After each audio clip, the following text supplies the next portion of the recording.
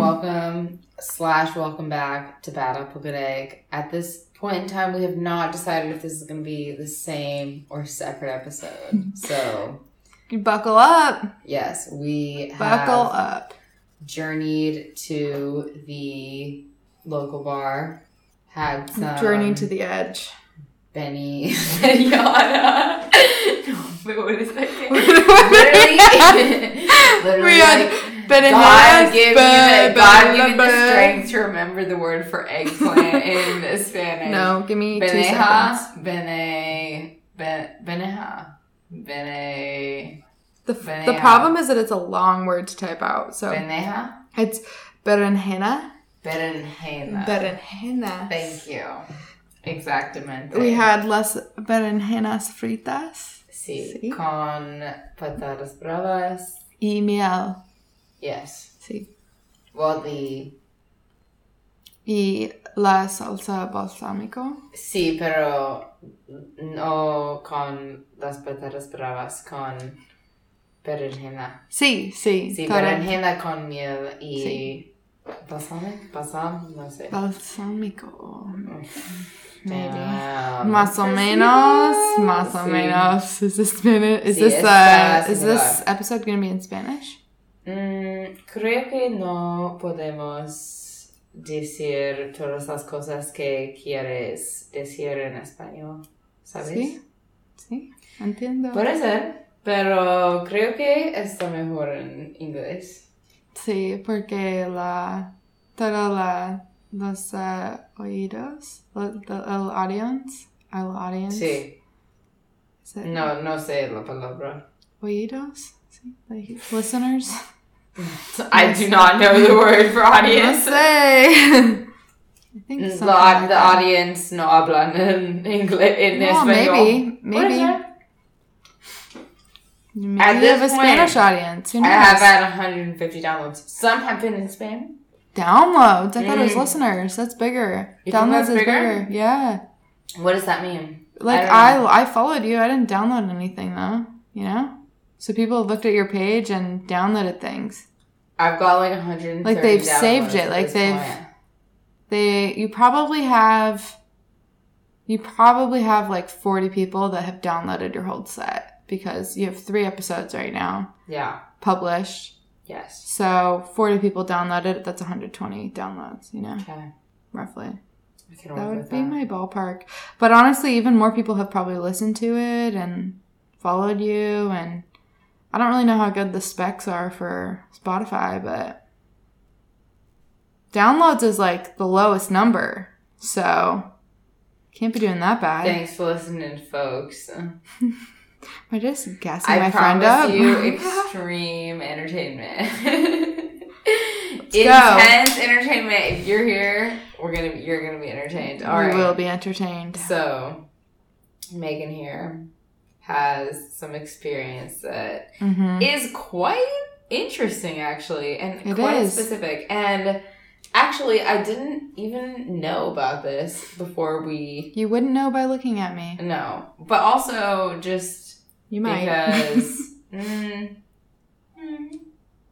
But also just... I didn't know about this. And now that I know, I'm like, wow. And also, the way that you presented this information to me, it's clear that you have a story you want to share. Yeah. And I'm lucky enough to be on the receiving end of this story. Absolutely. So please share with us. I hope I deliver on the delivery here. So I was offered multiple offers by the CIA over the years. I turns the mic. I went into Arabic and computer science, and I feel like that's like their bread and butter. They want to exploit on multiple fronts. So I think, I didn't necessarily pick those areas of study because of going into intelligence. However, I do think that I was aware that that was a possibility for me, and that was a path that I wanted to pursue. Why were you initially interested in Arabic studies?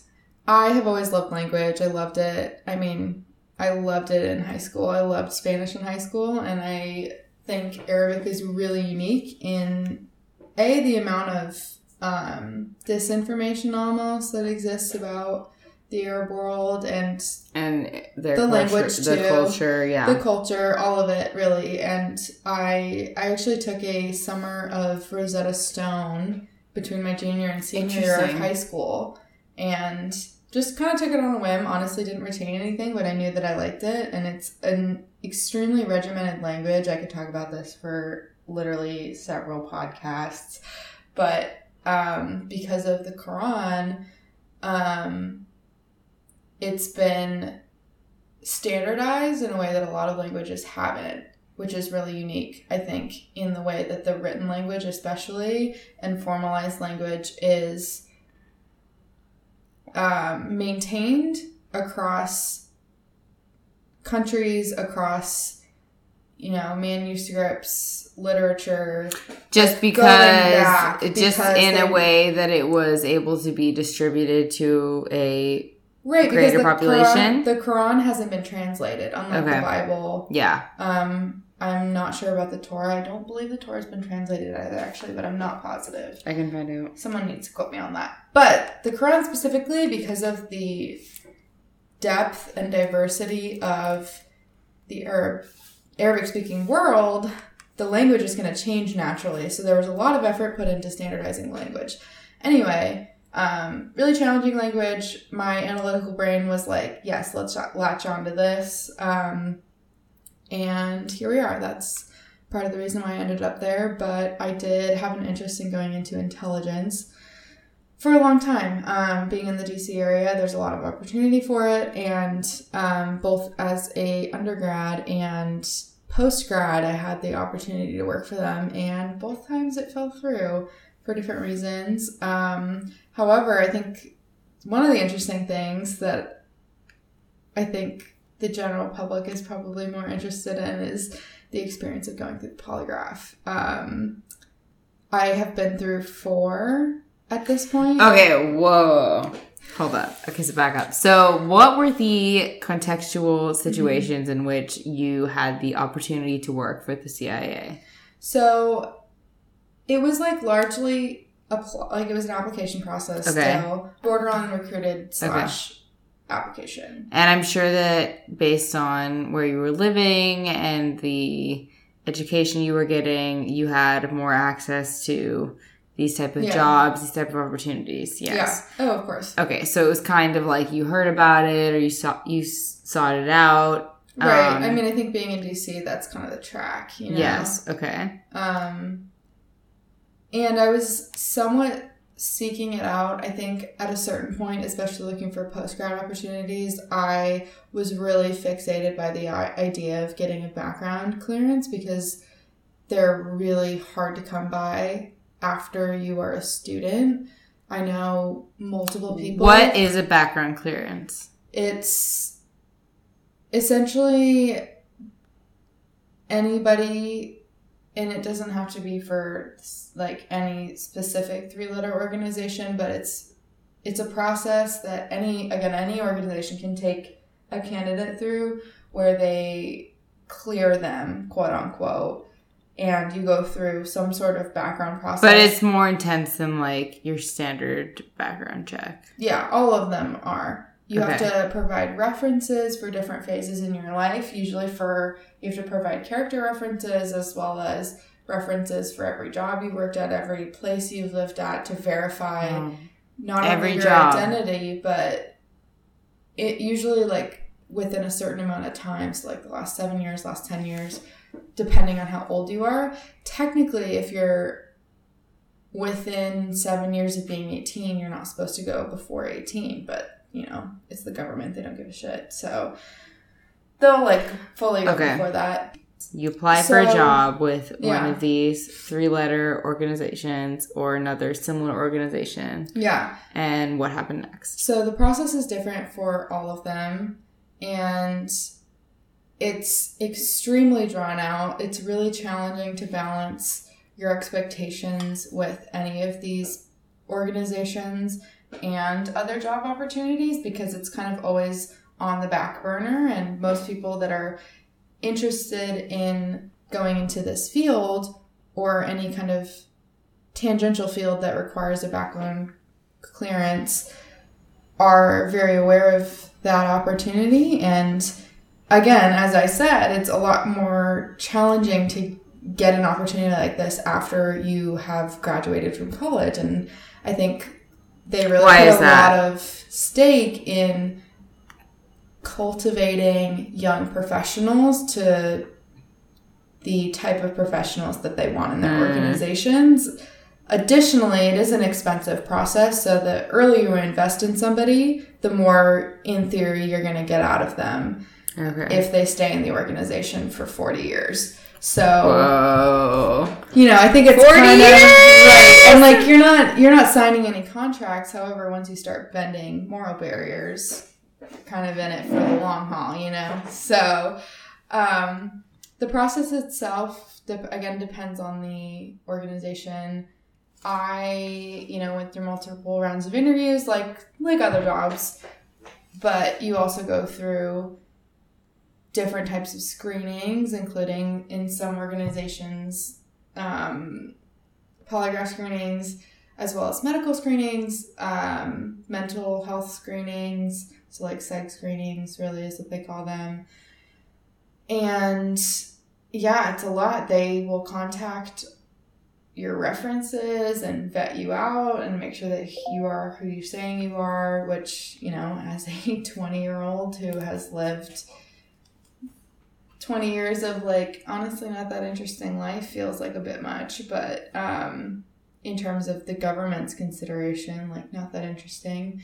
But it's a pretty intense process, and I think I made a lot of decisions over the years that would have set me up for success here and was the reason that I was an ideal candidate, and I still felt like I was treated like shit by these organizations. So I think at the end of the day, I ended up pulling out of it because of my own personal changes in what I was looking for in a workplace and what I was looking for in a career. And it became less important to me to just get money and just get this false sense of power by having this secretive clearance. Yeah. And instead prioritizing my work-life balance. And I'm really happy where I'm at now, but it was still definitely a growing experience for sure.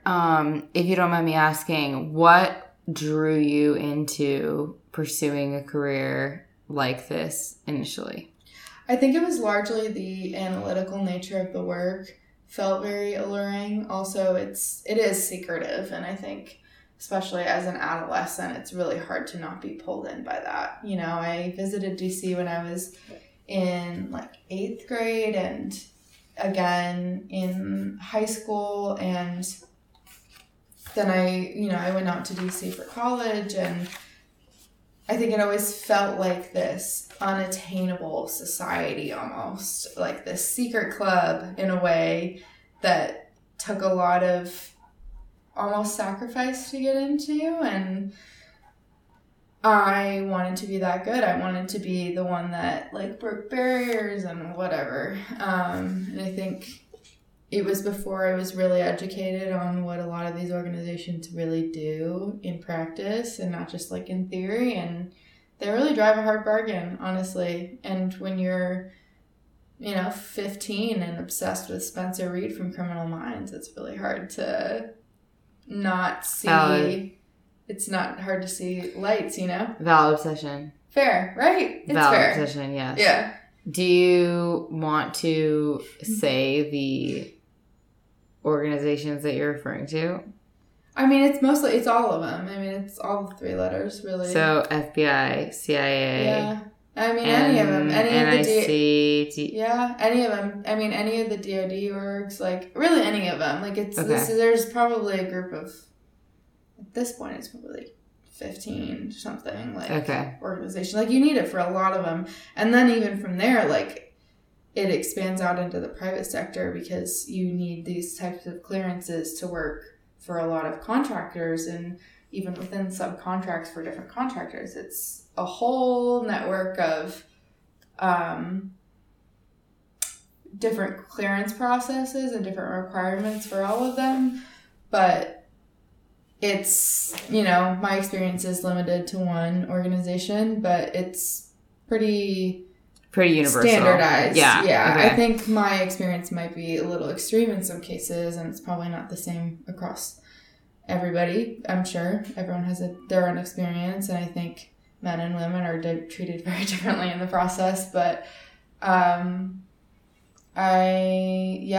would say it's a pretty wide net for the group of people that has to go through something like this. So it's interesting. It's interesting that this is how our government functions. It's very interesting. So how did you initially come across these jobs that you were seeking out, applying for?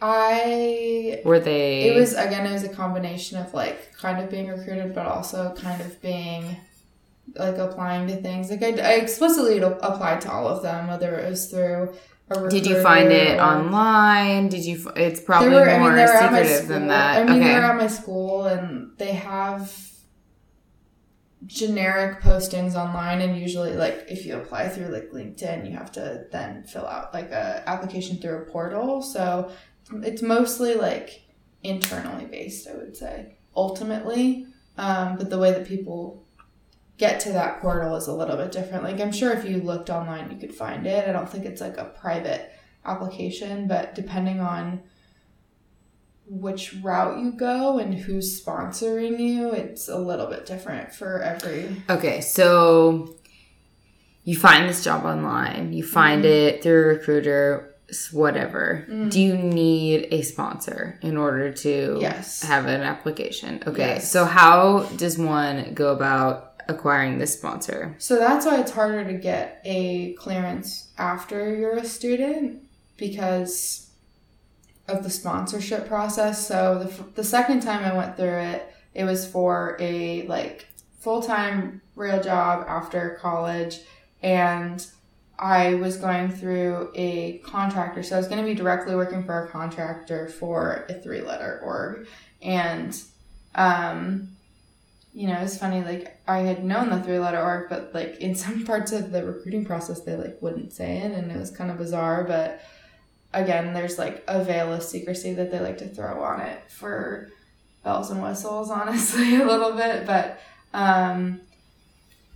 I had applied to the contractor in this case, and I had a sponsor for it. So a lot of the times when you get a job offer for a contractor like that, if you don't have a clearance, you won't be considered if they don't have the ability to sponsor. And it depends. What does that mean, the ability to sponsor? Every contractor that's working with the 3-letter or working with the government in some capacity usually has some sort of allocation, or they have resources. Okay. A lot of the times they have to put forth their own money. They need to have some clout. Yeah. Oh, either clout or put their own money forward. It's kind of a combination usually, because they're trying to secure these contracts and they're trying to maintain this relationship with the government. So sometimes it'll be a combination of them sponsoring it, but ultimately if the government's not sponsoring it, it's not going to go through. So usually the government will have a set amount of spaces basically that they can fill, and a lot of the times going through a sponsor helps because you have somebody that's my day job depends on getting this stuff through, so you have somebody that's advocating for you more directly, which is sometimes more helpful, sometimes it's not. It honestly is a really archaic process that needs to be refined. Wow. Intensely. But okay, so then basically you find the job, you apply for it, you have a sponsor, and then what is the next thing that happens in the process, the next step? So it depends on the process, but usually there's a series of interviews, validation checks. Usually the validation checks happen next, roughly in sequence. I would say that this consists largely of different types of fact checking. So, when you fill out certain tax forms, it'll verify your identity and it'll say, like, did you live on this street? And you're like, how did you know that? It's like all associated with your social security number and like, who knows what database is done, but there's a lot of that like level of fact checking, and they'll call your references and like meet up with people. Like I had PIs meeting up with like good friends at different places and calling them and like asking them if I was like a trustworthy person and verifying where I lived and what I did and, this, that, and the other. So it's a layered phase. And the way I'm describing it is also very condensed. This process usually takes like a few years. So usually there's like periods of like, up to 5-6 months where you just don't hear anything from anybody. And generally no news is good news in that process. If you don't hear anything, you can kind of assume that it's moving, which is, again, an archaic, unfair practice that benefits the employer and not the worker. But it's kind of a mystery exactly how it works internally, but like from my experience, generally you don't hear anything until you see once you're through all of the interviews, which usually is several rounds, and start to not feel like interviews and more the fact checking, they'll like go to your references, and then after that, then you have the poly. Usually it's like kind of the last thing in my experience. Which you made it to. Which is a lot. I made it to every time. So every time. Mm-hmm. So meaning you applied to multiple of the 3-letter organizations, and you made it to the poly phase in multiple of these. Yeah. So how long after your initial application to these programs did you make it to the poly test? So the first time I went through, it was for an internship. And internships are unique because they're almost always with people who are under 21. So again, technically they're not supposed to look before you're 18. Technically they have no legal jurisdiction. Frequently they do anyway, to my knowledge, but because of that, they're kind of able to streamline real quick, to interrupt you, why do you think they are looking at such young candidates for these positions? I mean, I think we both know that. I think they, myself included, it's very easy to get caught up in the mystics of all of it, and in it feels like a very dreamy job, honestly. And as somebody that was very interested in that type of work from a genuine curiosity perspective, I really like figuring things out, and I feel like intelligence feels from the outside without having any real significant understanding of the field. It feels like the best puzzle ever, honestly. It feels like you're just every day waking up and trying to solve a puzzle, and if you crack the code, you save all these people, and it's honestly just glamorized in a way that I think a lot of professions can't be because of the secrecy. And again, it feels like this club that you won't know until you get in. And so do you think they just start looking at very young applicants and monitor them for an extended period of time? Potentially. Okay. I don't know. I mean, I don't know when I don't know when I don't know what list I was on. I don't know. I was really interested in it, so I definitely put my name out there in several circles early on in college, and I have no way of knowing that. Again, I went to multiple things before I was even 18 in DC and otherwise, so I wasn't making my interest unknown by any means, but I didn't really have any significant contact until I was able to really apply. And at that point, it was probably still, I would ballpark 8 or 9 months between when I applied like actually like submitted the application and when I like had the polygraph. So it's still, and that's the expedited timeline. So still like pretty lengthy process. The second time we went through, it was probably year or two, probably 2 years. Wow. Which is not, insane. It's not bad though. Like that's actually not bad. I know people that have been in it for 5. Wow. Yeah. Okay, so you sent the application in and then you were contacted? Yeah, it's kind of exhilarating, honestly. Like, how do they contact you?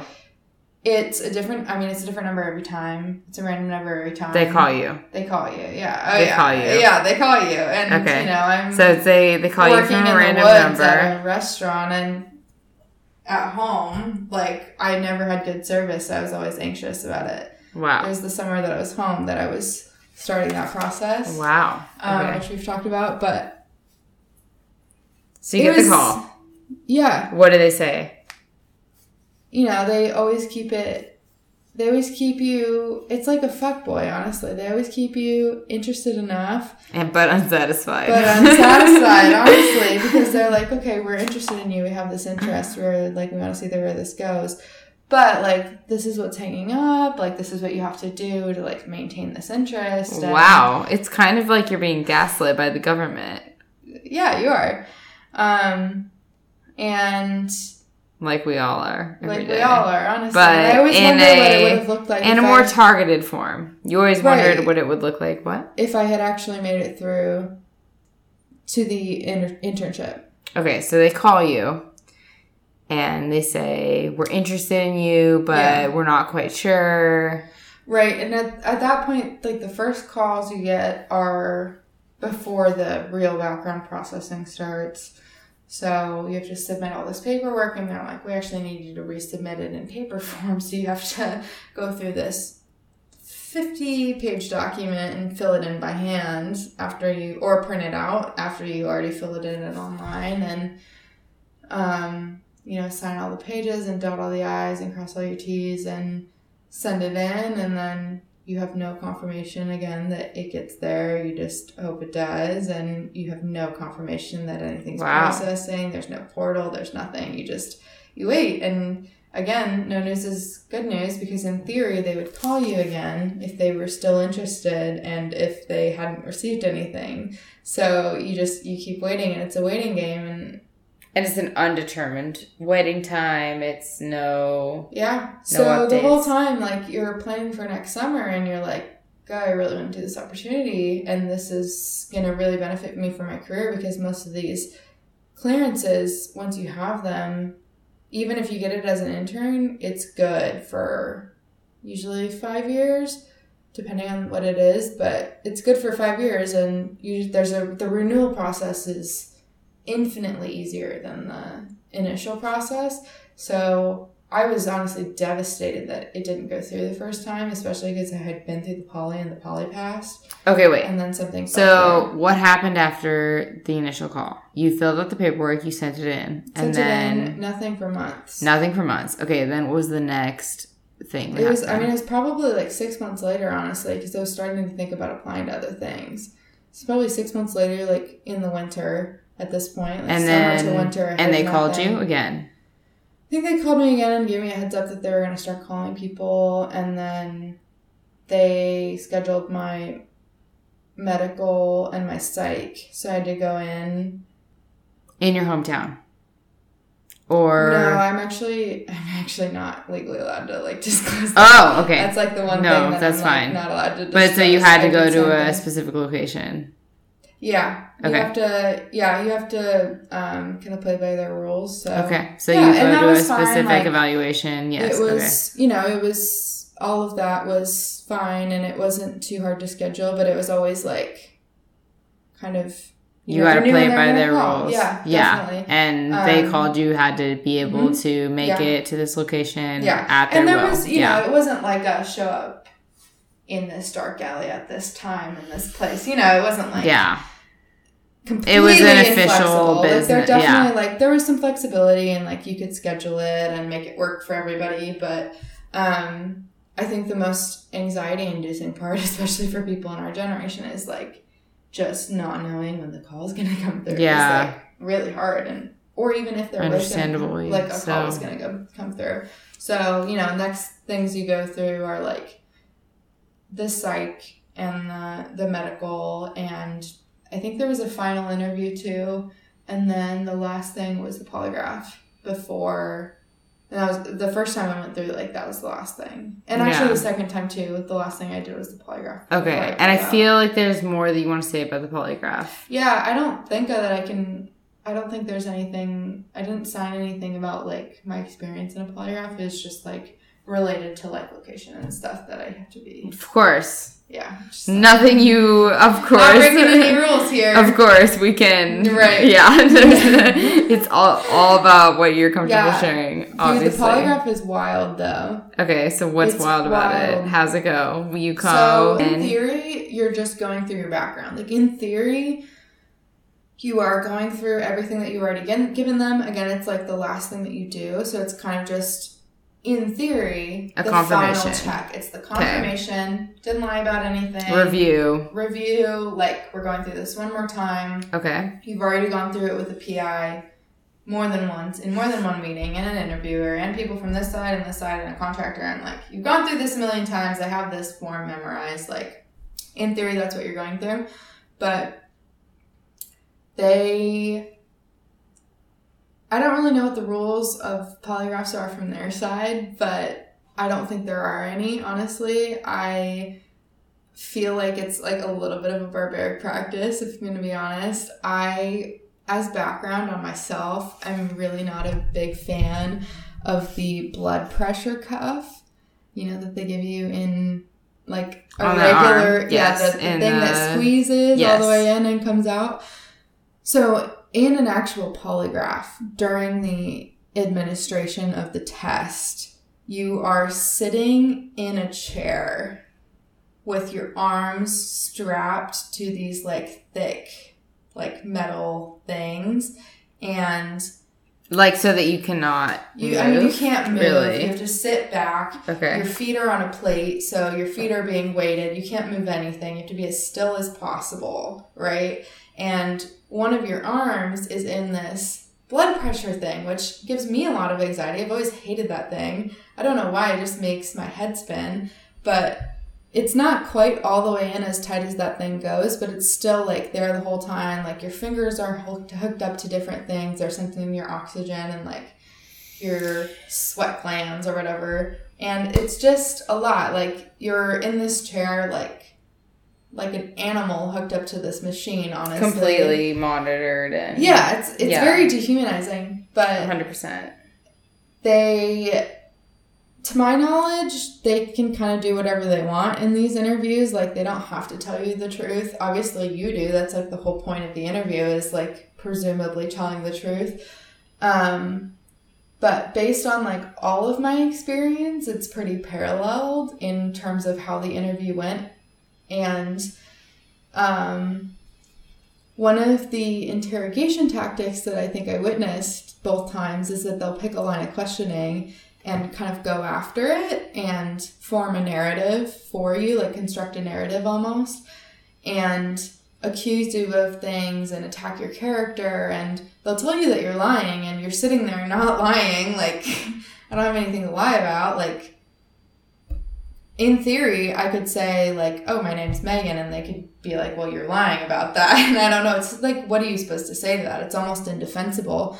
So they back you into a corner and accuse you of this again, and you're in a chair for several hours, and eventually they say, like... several hours.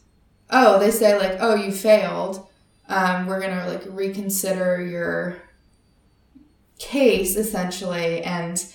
It literally is gaslighting. It is like a fuckboy. Because they're like, I'm going to advocate for you. And the interesting thing is, both times I went through this process, the person did this. So I'm convinced it's a tactic. And I wasn't lying either time. So I'm convinced it's a tactic. The accusations are different both times. And I'll tell you about the second one because it's really especially wild. But usually it's like a little outlandish, and like from things that I've spoken to with friends of mine that have gone through the process and people that they know, like usually they like kind of lean into the accusation and make it like a little bit far-fetched. So they prompt you to be defensive about it because they want to see essentially how you react under stress. But yeah. And if you can answer this, what age were you when you were going through these? I was 19 the first time. Okay. And the second time? The second time I was 21, 22. Okay. No, I was 22. Okay. And they, obviously, when you are in this position of being hooked up to all these monitors and questioned and accused of lying repeatedly, it's going to raise your blood pressure. It's going to make it's going to make you sweat. It's going to make you feel stress. And then after that, after like it seemingly intentionally putting you into stress, they accuse you of lying. Well, the whole time they're accusing you of lying, and the whole time they're like, so the tests themselves aren't more than like a few minutes. Like, so you're not hooked up completely to the machine. You're in the chair the whole time, but you're not hooked up to the machine for more than a few minutes at a time. And they keep saying like, I'm going to give you another chance, another chance, another chance. You're lying, you're lying, you're lying, you're lying. And like, keep that's extremely hammering in this accusation. Wow. But the thing is that at the end of the first day, they're like, I'm going to advocate for you. I don't think you're actually lying. I think you just can't get this right. And like, you're just and like, how many hours in a day would you be doing so this? The first day is like 5 probably. And 5 you can't leave this chair. No, you can't leave the chair. You don't have your phone. You don't have any means of communication. Can you drink water or go to the bathroom?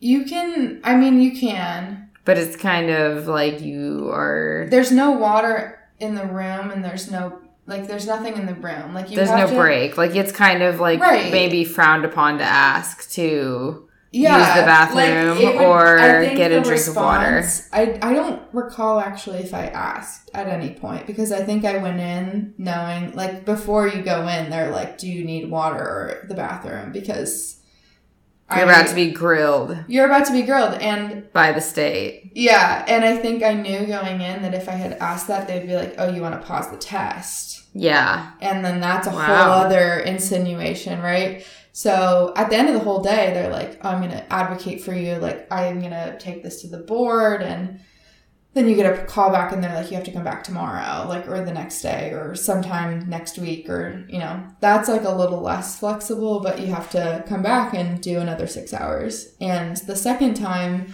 they're only grilling you on that topic. So like the first day, it's basically like, it felt like, you know, they grill you on a bunch of things, but they pick one thing to just hammer in. And it's really interesting because I know several men that have gone through this process and a lot of them only went one day, sailed right through. Wow. It was maybe 2 hours. And I don't know any women that have gone through this process that haven't had to come back for 2 or 3 days. And was the person was it one person or multiple people it's always one person conducting the test? Yeah. And was it usually a man? I had both. So the first time I had this guy that was like, mind you, I'm like a 5'4" female, maybe on a good day, 5'5". This guy was like 6'3". I was 19. Like I was terrified. But honestly, when I was 20, like in my 20s and I went through this, I had this woman that was like 5'6", maybe like close to my height. And honestly, she was scarier, if I'm going to be honest. And those accusations felt more personal too, the second time around. The first time I think I was probably more defensive because I was younger and, you know.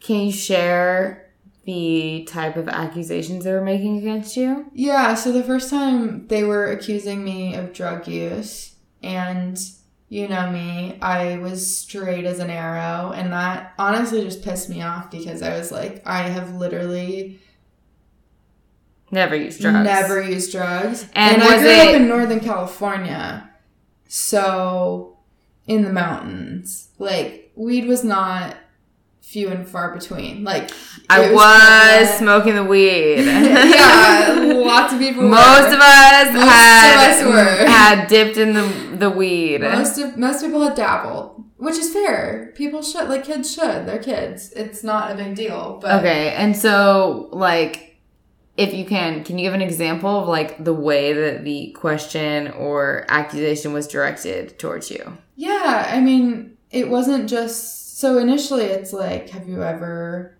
Smoked weed? No, it was like, have you ever consumed illicit substances? Okay. And initially it was like technically I had to answer yes because I was underage at the time, and that included alcohol. And then like it became like an illegal thing. So like they use like the government terminology to categorize it, but eventually they narrowed it down to like drugs that are like illicit substances that are federally illegal or whatever, not just for your age group or whatever. And I would say no, and, they would pursue that. And,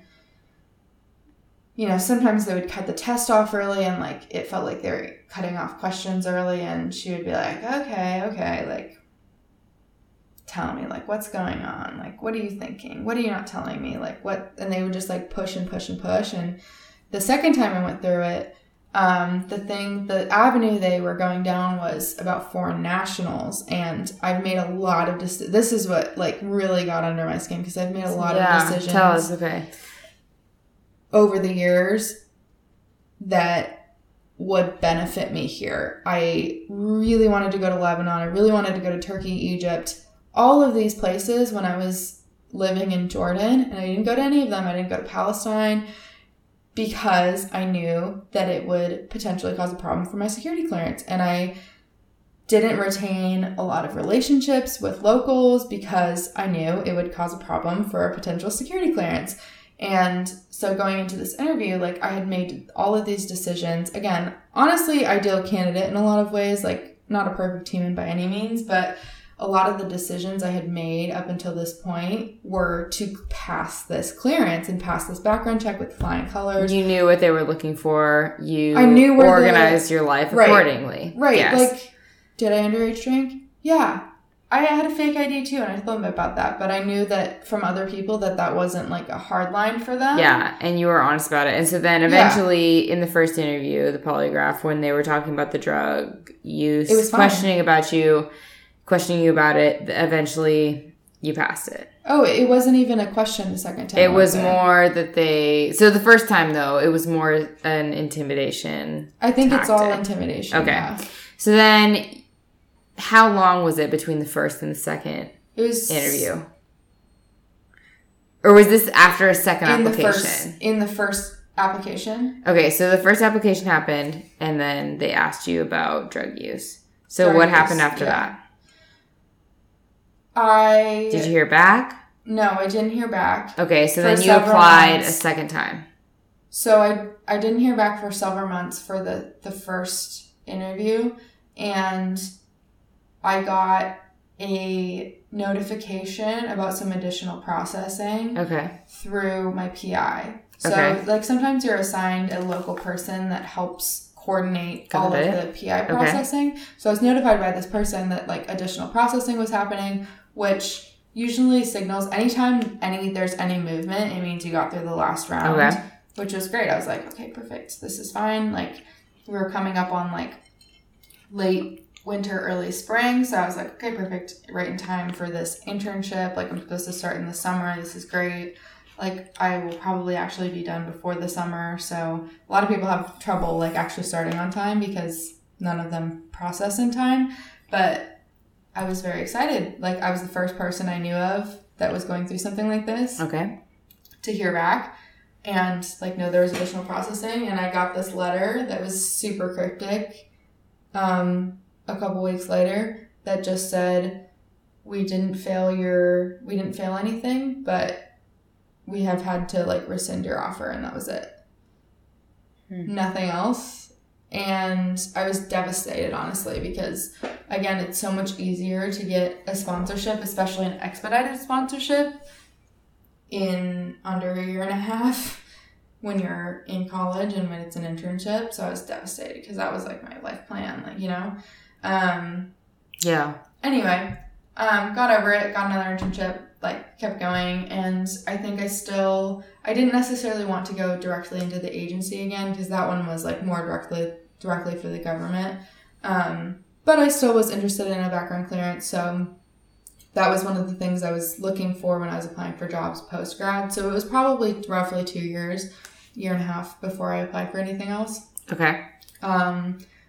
Anyway, in the polygraph for the second time I went around, because it was a similar lead up, you know, like probably a little more drawn out, a little more intense, probably because it was an internship, it was a big job, not just an internship.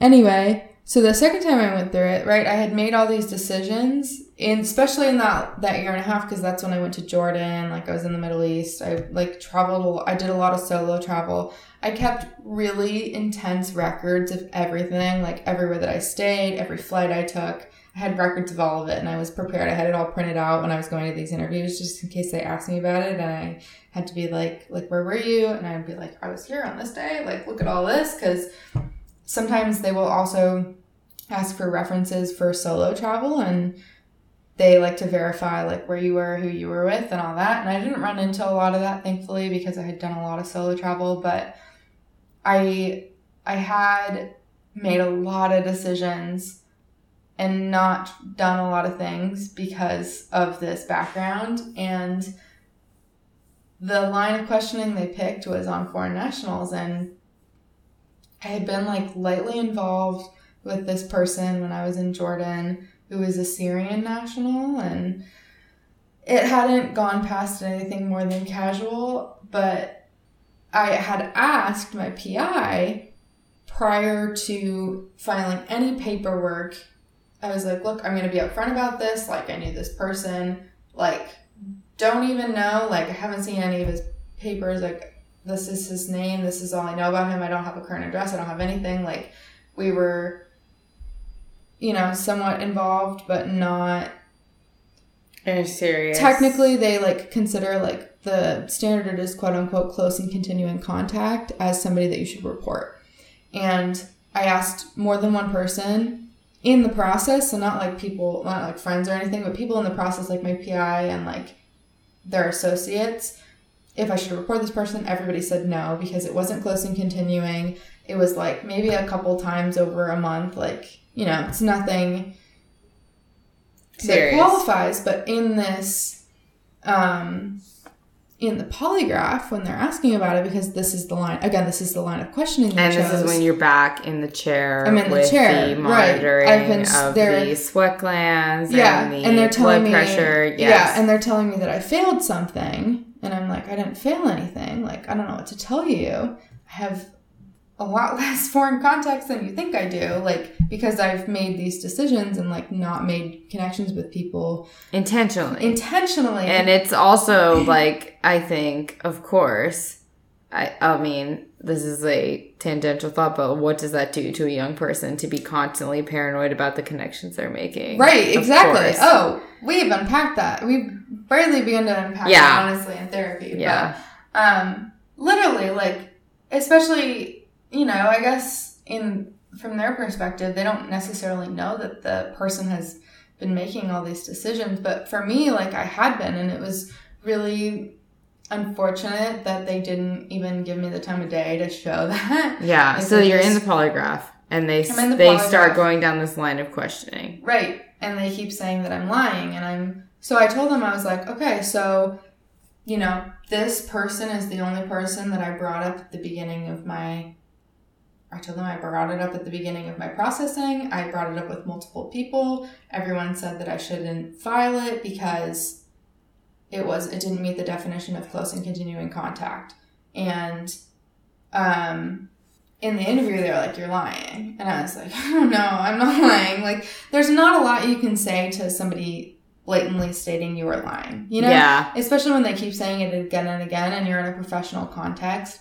I will say, in this whole process, the one mistake I do think I made was at one point I was so fed up with it, and this was probably hour like 4 or 5 into the second interview, so it was probably like 10, 11 hours of being strapped to a chair at this point, which is fair. Most people would be mentally fatigued at that point. I literally can't imagine that. I did look at the practitioner and I was like, look, I'm really not lying. I don't have anything else to say about this.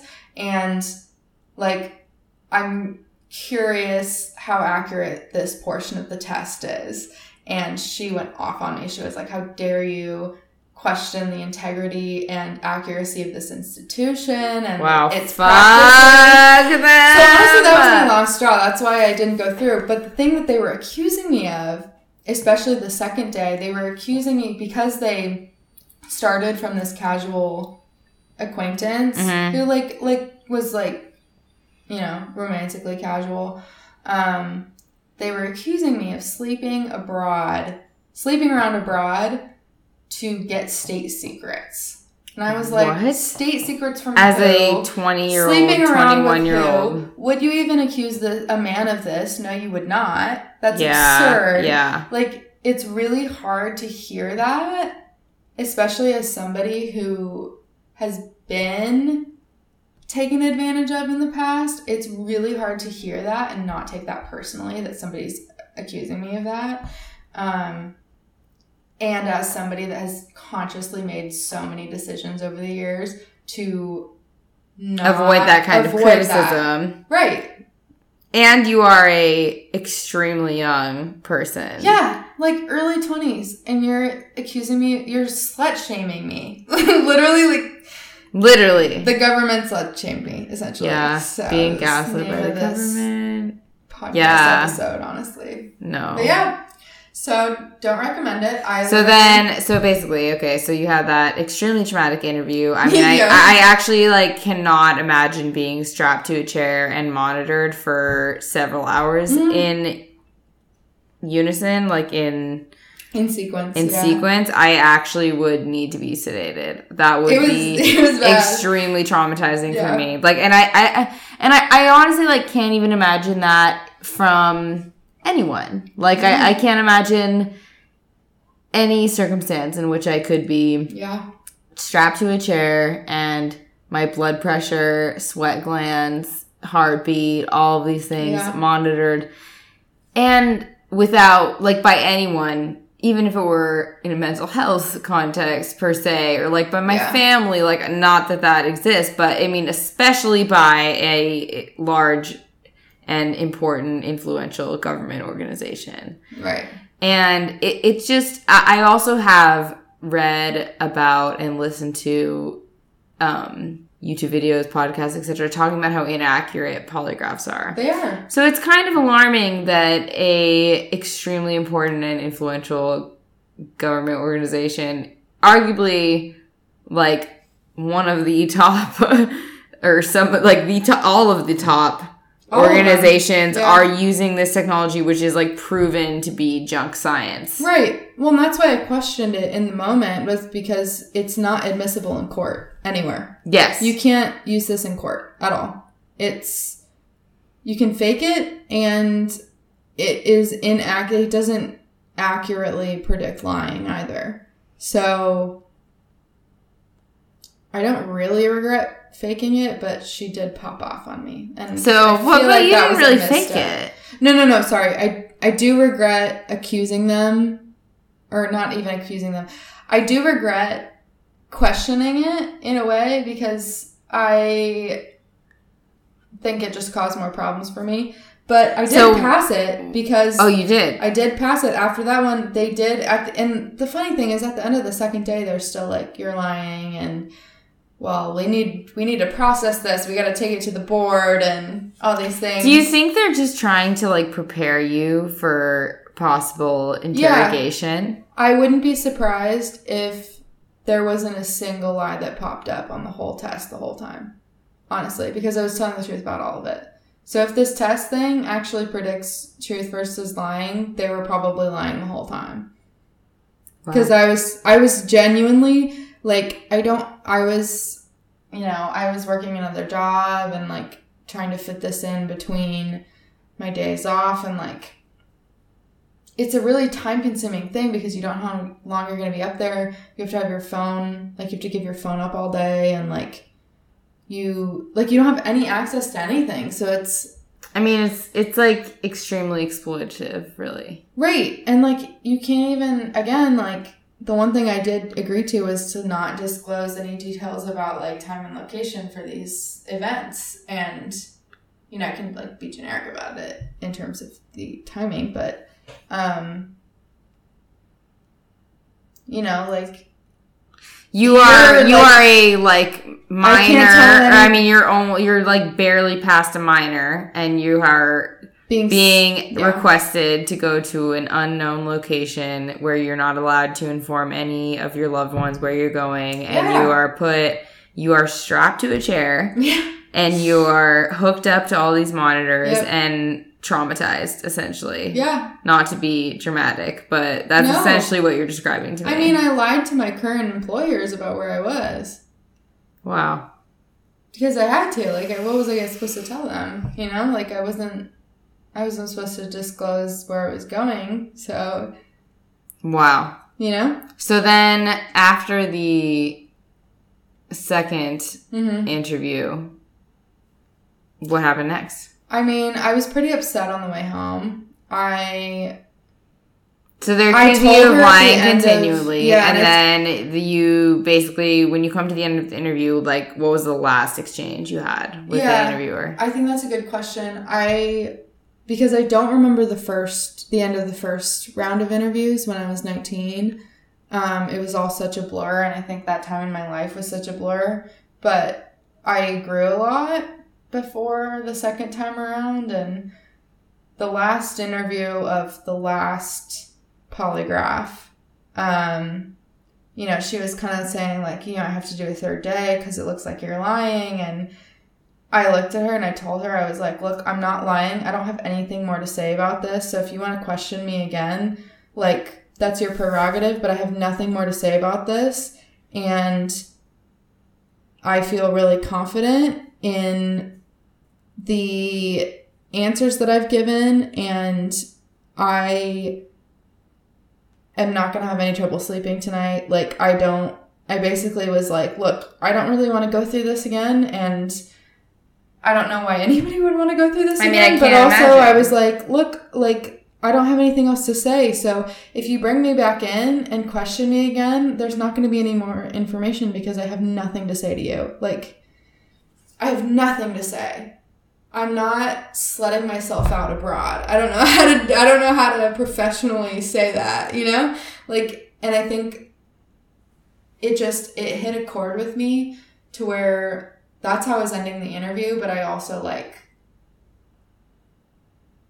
once I had processed it within, like, a few weeks, I was like, you know what, I don't even know if I'm going to pass this, and I don't care. I had another job that was fine, and I was, like, applying to other things. I actually, like, had been starting, like, eventually I had started the interview process for the job I'm at now, which is wonderful, and the people are great, and there's mostly women that work there, and it's fantastic, and love that.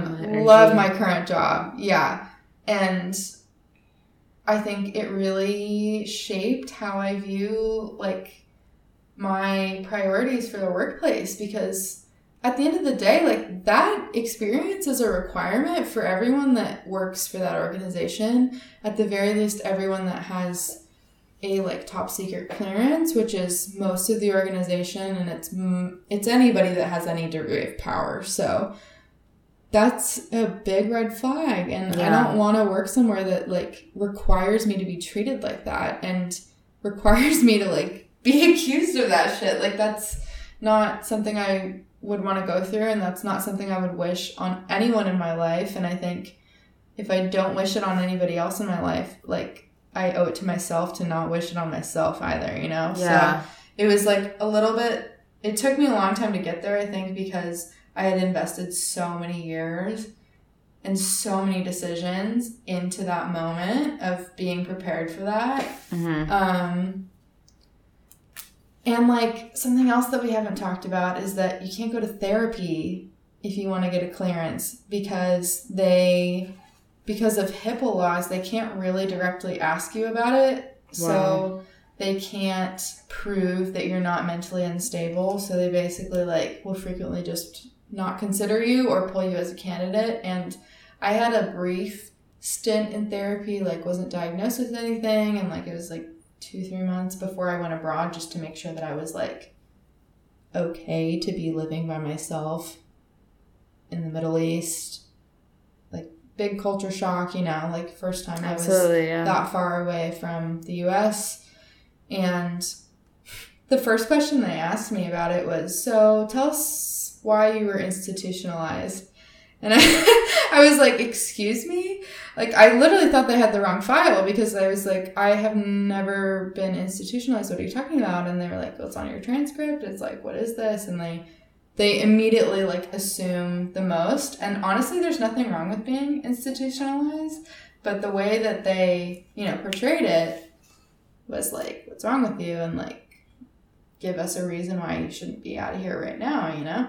And I was like, look, I was just going to therapy before going abroad. Yeah, And so would this like go back to even childhood, like therapy, or if you're allowed to say? Me? No, I'm saying, do you think that the rule about therapy dates back throughout your life? Like, even if you were in therapy as a child, do you think that would be an issue when you are applying to be an employee in these organizations? It's a little bit of a gray area, honestly, because technically they are not allowed to ask you about anything before, like as a minor. Okay. But it is a gray area because if you're... I'm sure it sometimes will come up in your medical history. Okay, and I'm sure that they're looking at all of these records and analyzing everything clearly based on everything you've said. And and well, in the psych evals too. And if anybody from any of your references across all of your life, like they'll contact like 30 plus people. It's honestly, for a lot of people, like you run out of people to list, honestly. Wow, that's insane. You can't list people for more than one thing, and you have to list multiple people for one thing sometimes. And, you know, in theory, if anybody were to reference anything from that time frame, it's kind of fair game, I think, to my knowledge. But, you know, if you had anything boil over into being an adult, like, in theory, it would be passable. So... Again, I think probably the proper stance is no, that nothing from childhood would boil over into like affecting the process. According to you're doubtful that that's accurate. I'm doubtful. Yeah. So, wow. Crazy. Really crazy. And I actually did, because I saw a therapist when I was in 8th grade, and the first time around I mentioned it, and they made a big deal about it. And I was like, dude, I was a minor. And once I started honing that point in, they like kind of dropped it, but... Wow. It. Yeah. It's kind you of were unwell in middle school? Wow. I know. Like, who among us? Like, literally, like, get the fuck out of here. Yeah. Like, unbelievable. Yeah. It's like one of those things that I think it's disappointing. Mm-hmm. I feel disappointed but not surprised. Yeah. That our government institutions treat people this way. I know, it's crazy. It's crazy. And I think the therapy thing is extremely alarming. And I also think the sexual questions to a young girl are very inappropriate and extremely alarming, especially since you said that men that you knew going through a similar process were not. Nothing. And honestly, they would be like, what do you mean, like, it was hard? Like, what do you mean the polygraph was 4 hours? Like, it's even, like, the length of time they were in the chair was, like, significantly less, and they wouldn't have to come back for another day. Like, it's crazy. It's honestly crazy. Wow. And, you know, I'm white, so I'm sure my experience is also skewed that way, because I, at the end of the day, I'm a white woman, so... who's pretty, like, I'm not extremely queer presenting, so I don't think, you know, generally I don't think I face that type of prejudice frequently when I'm by myself, at least. And I still, like, it's really damaging that that's how they choose to approach it. But it is what it is. And, like, I didn't stick around. Like, I know that my background got processed because I didn't really fully pull the plug until that came through, because I honestly didn't. I left that poly thinking that I had failed it because of what I told her at the end. I was like, look, I'm kind of done. Like, I don't have anything left. Like, you can keep I'd be like, I need to go home. I'd be like sobbing. I'm not that tough. First of all, I teared up a little. I didn't cry at the time, but like everybody cries. A lot of people cry a lot because they're yelling at you. Yeah, I would be literally sobbing. I cannot cope. Like, imagine. I'm like, that's already one of my flaws. That I'm a little. I've gotten better, but I'm a little challenged with like the taking criticism thing, right? Which I recognize. But if I'm like was like strapped to a chair and I felt like physically insecure, because I'm immobile, like I'm unable to moving and I do not feel secure and I'm being monitored, I definitely could not cope with that. The first few times they'll be like, you blink too hard. Like, you're not even monitoring my eyes, bitch. Like, it's like some Clockwork Orange shit. Literally Clockwork Orange. And that's why I said at the beginning, it's kind of barbaric. Like, the whole thing is barbaric. It seems extremely barbaric. And I mean, imagine a job interview where you go in and, like, it's all hunky-dory at the beginning and then they start attacking you personally and forcing you. And anytime you answer a little bit unprofessionally, or they're looking for a reaction, essentially. So, you know, you have to just kind of keep it in check. And it's really hard to do, again, when you're strapped to a chair. So then, basically, you left the interview. You thought you didn't think you were going to pass. I didn't really care, honestly. Yeah, you were like, I just need to get the fuck out of this trauma-inducing situation. Yeah. And then, if you can say, what happened next? So honestly, they give you usually when you go through a contractor, you have a written job offer with a salary on it beforehand. So I honestly kind of leveraged that paperwork to get better offers at other. Girl boss. Yeah. And this is before my current round of interviews that got me my current job. So this is like a different thing. But over the course of the 2 years that I was processing, yes, I did leverage that job offer. Honestly, your power is shining right now. I'm like that's all thoroughly impressed. That's all I could do. That's like, I mean, you went through the trauma ringer and then I went through it again twice. So you deserve to leverage that for a higher paying job. And as you should. And you know what? You need to be able to afford therapy. A little extra therapy for me. A little extra therapy. Doesn't hurt anybody. A sprinkle of extra therapy. Yeah. A side of yoga. Yeah. A little silent retreat. A little travel. A little detox. A little Española. Yeah. Yeah. That's insane. Wow. Yeah. First of all, I'm like, sorry that all happened to you. No, it's okay. And people gotta know. Thank you for sharing. You're welcome. Yes. And second of all, do you think there's anything, I guess 2 questions. Mm-hmm. Do you want one at a time or whammy them both at once? You know, I feel like maybe both at once and then I have to ask you to repeat one of them. Okay. So would you have any advice or comments, concerns, any statements that you would make to someone who was considering going through this process? That would be the first question. Second question is, do you think there's anything that we as American citizens can do about this abusive, traumatizing process that is being used on the youth? Yeah. Oh gosh, that's hard. I think for people going through it, really ask yourself what you want to be doing with your life, because I was really caught up in the grandeur of it. I don't even know if that's how you say that word, but it is.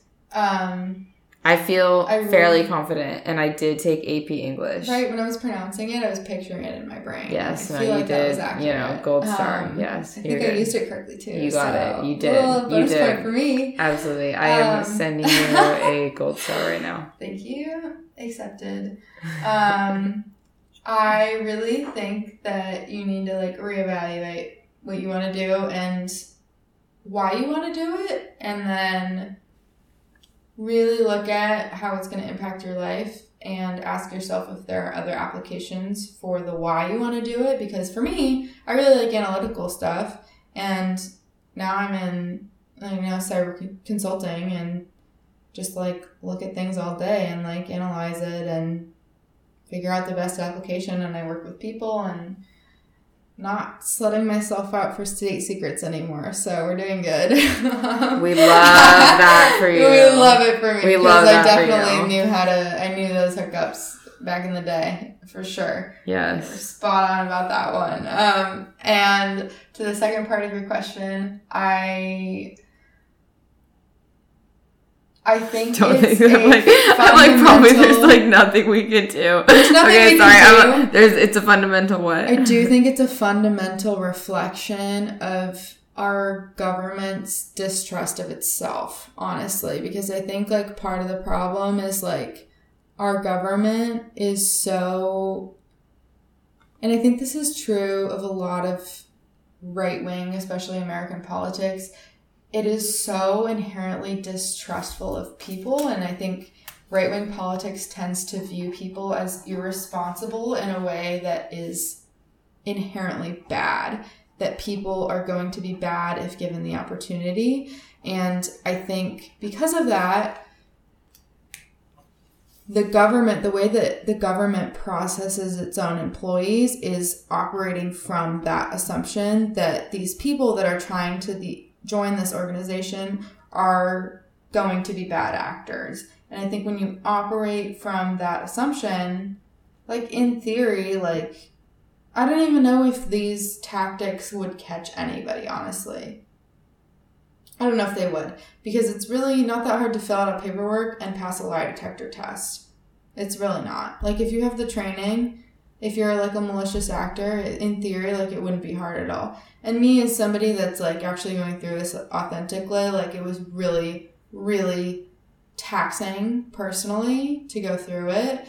And it's really unfortunate that that's the expense we're paying. Like I really don't think that this process would actually catch anybody that's like has bad intentions, you know? I do think that like that's where the system is operating from, the assumption that people are bad and people are going to do bad things. Bad apples, you might say. Bad apples, yeah, if you will. Like needed to throw that in there. Bad apples that want to like turn the whole basket bad. Like, not just bad apple is like not really referring to like really bad people. I know. But, yeah, no, that 100% makes sense. And also, it seems incredibly wasteful to have a government that is, frankly, traumatizing young people. Yeah. And it's unfortunate. It's very unfortunate. And it doesn't, I don't really think there's a good outcome for this. It doesn't seem like it creates, like, it doesn't really seem very useful. It doesn't seem like it's creating stronger members of these government forces. It doesn't seem that it's making the government forces more tight-knit, more secretive, more efficient or effective. It is very hive mind and very abusive, frankly, for lack of a better word. I do think that they are looking for some degree of malleability and compliance. Yeah. Especially, I guess I also was wondering, are they primarily or only targeting young people? I would say so, honestly. Yeah. Mm-hmm. I've never heard of anybody getting a clearance after like 25. Wow. Ever. And once you're past like 21, 22, it's hard to get somebody to sponsor you. Honestly, once you have any kind of experience under your belt, it's hard. I think the exception is probably if you are somebody from another field that's like appointed into a higher position, then that's probably like a different avenue. But in terms of entry level or like secondary level, you don't get clearances. And like it's unfortunate because I also know some people that I've worked with over the years that are older and like their whole dream is to like work in this field, and unfortunately like they've really sold it pretty well, and again, unless you get a sponsorship, like there's no way to do this privately. There's no certification. Like you have to get somebody to buy into you personally. So I do feel a little bit of satisfaction that I have wasted a lot of the government's money by going through this twice and not going through other times. So that's like my only solace here, I think. Yes, we love that. Yeah. Waste their money. If you can waste the government's money, because I'm wasting my own money. Do it. Yeah. Whatever. You know, they're wasting. That's going to be a whole other episode on what they're wasting money on. So. Right. Do you have any other comments for the people? Last comments for the people. Go for the Grenache, not the Shiraz. Yes. That's our comment for we this did. season. Yes, we did drink the Grenache. And go for the contractor, not the government. Yes. Because honestly, the contractors get paid more. You do less work. You're with nicer people. Frequently less men, but not always. And less bullshit. Absolutely. More real healthcare. Yeah, if you have any ability to get the American people healthcare, please do that. That's my signing off point. Cents. Yeah. All right. Let's All go. right. Well, thanks for joining us, and good night, good day, good evening. Sayonara. Bye. Good night.